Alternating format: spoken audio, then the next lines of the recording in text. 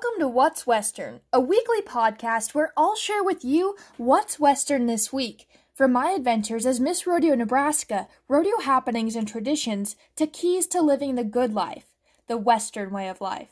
I'm your host, Jolie Walworth, Miss Rodeo Nebraska 2020. Now let's dive right in to What's Western this week.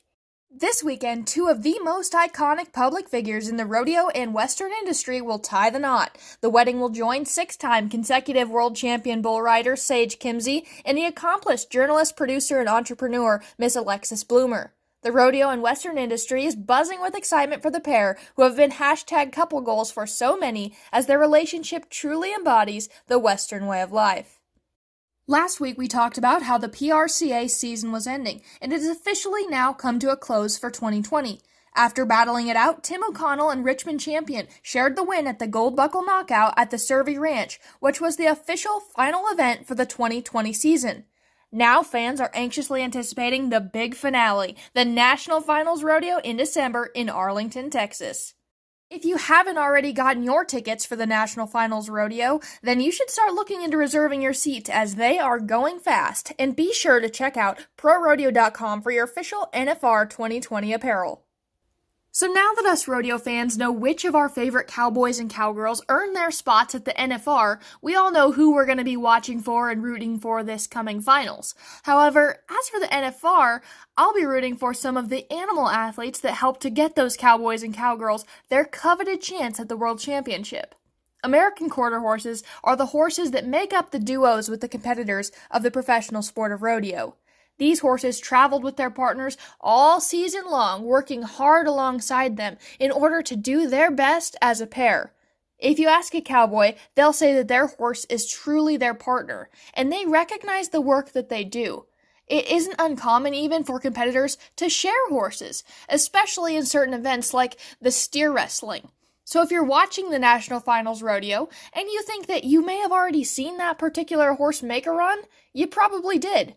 For example, Scooter, a two-time PRCA AQHA Horse of the Year, made 40 runs throughout the 10 rounds of last year's NFR.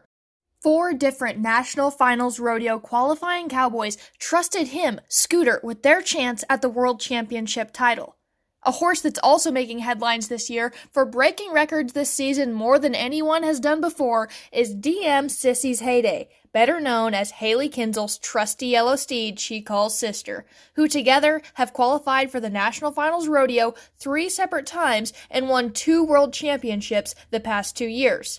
Each year, the best of the best horses in the PRCA are voted on for AQHA Purina Horse of the Year in their respective events.